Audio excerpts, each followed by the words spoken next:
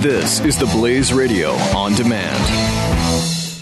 The experts at Web.com want to build your business a successful website for free, just like we did for these current Web.com customers. We've used and looked at other website designers, but there's nobody better than Web.com. Web.com can build your website in as little as 7 days free. Plus, we'll promote it on all the major search engines like Google, Yahoo, and Bing. If after 30 days you're happy, we'll continue to provide promotion, hosting, support, and maintenance, all for one low monthly fee. If not, cancel and pay nothing. If you're in business today and you don't have a web presence, you won't be taken seriously. Call right now and you'll also get a free .com or .net domain name for your new website powered by VeriSign, the world's leading domain name provider.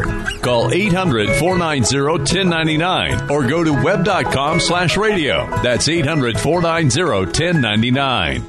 No upfront charge for site build, after which ongoing fees apply. Rights to site are relinquished when canceled. Domain included during active service, after which fees apply.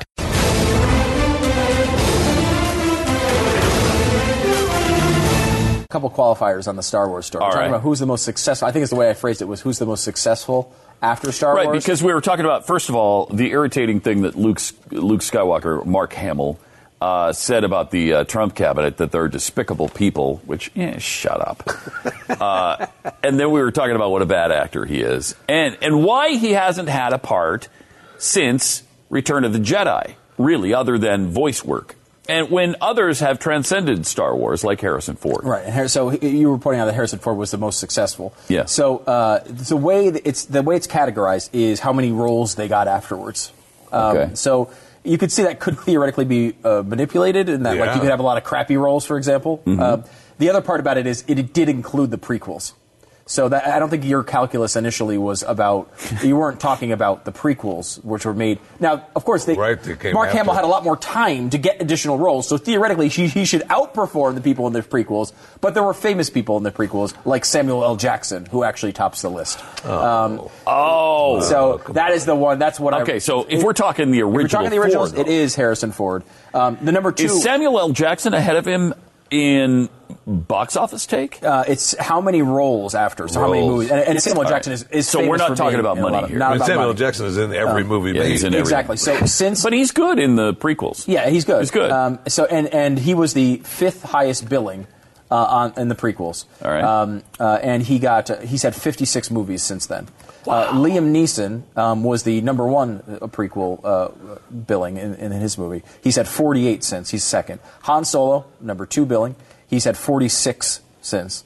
Then it's James Earl Jones with 44. So he's only two behind. He had 44. Ewan McGregor has had 40. John Ratzenberger has had 37. John Ratzenberger. He was actually in I can't remember which one of the first series. He's like a guard. Yeah. It's true. You got to see the series. Really? Yeah, so that's what he does. Yeah, he just appears. Then you have Frank Oz, Carrie Fisher had 33. Then you get some other kind of random people. Just straight up movie roles since Star Wars. Natalie Portman's had 24. Then you got some of the big ones. Mark Hamill has had 20. That actually, now that could be voice work, I guess, because, I mean, Ratzenberger, a lot of his would be voice work. Yeah. But still, even with the voice work, a lot of it's TV, not film roles, so only 20. And he's down towards the end. He's the lowest recognizable name, with the exception of Billy D. Williams, who actually finishes in dead last with only 14, behind Warwick Davis. The Wicket. Yeah. And then Julian Glover, Ralph Brown, Terrence Stamp, Jack Thompson, Angus McKinney's. I've been Dominic an West. Angus McKinney fan for a long time. Those are all the people that Mark Hamill beats, by the way. Billy D. Williams and all those people. Wow. Yeah. So there you go. It's really unfortunate that Mark Hamill didn't learn anything from the movies he was so famous for. About the Empire and about force and about government intervention in your life and about how oppressive that can be to people. Apparently he learned nothing. I can see people think, it's difficult. Normally I would say the people who are named in a Republican, look, let's put it this way. If Mitt Romney won this election instead, he was the candidate and he beat Donald Trump. If Jeb Bush was the candidate and he beat Donald Trump. If John Kasich were the candidate and he beat Donald Trump. With the exception of Jeff Sessions, they all could have made exactly the same cabinet picks. Yeah. Now, Sessions, I think, would stand out to people like Kasich and Bush because he's so hardline against immigration. However, Ted Cruz could have picked Jeff Sessions. Sure. There are several. I'm trying to think of some of the other. Bobby Jindal could have picked Jeff Sessions.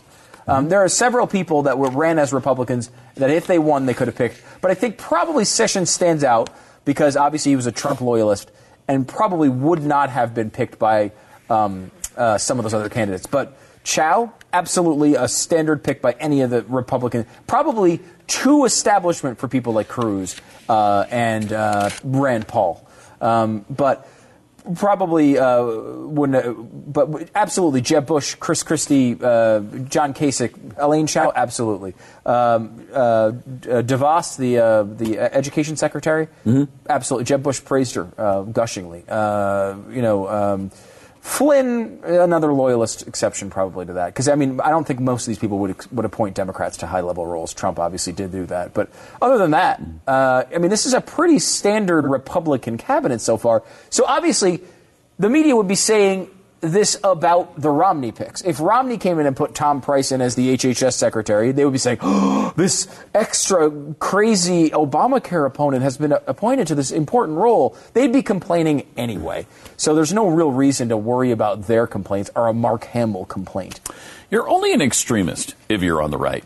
There can be no left-wing extremists. No. You notice that? It really is true. There just really aren't Fidel any. Castro's a good example of that. Not an extreme. If he's not a left-wing extremist, I don't know what can be.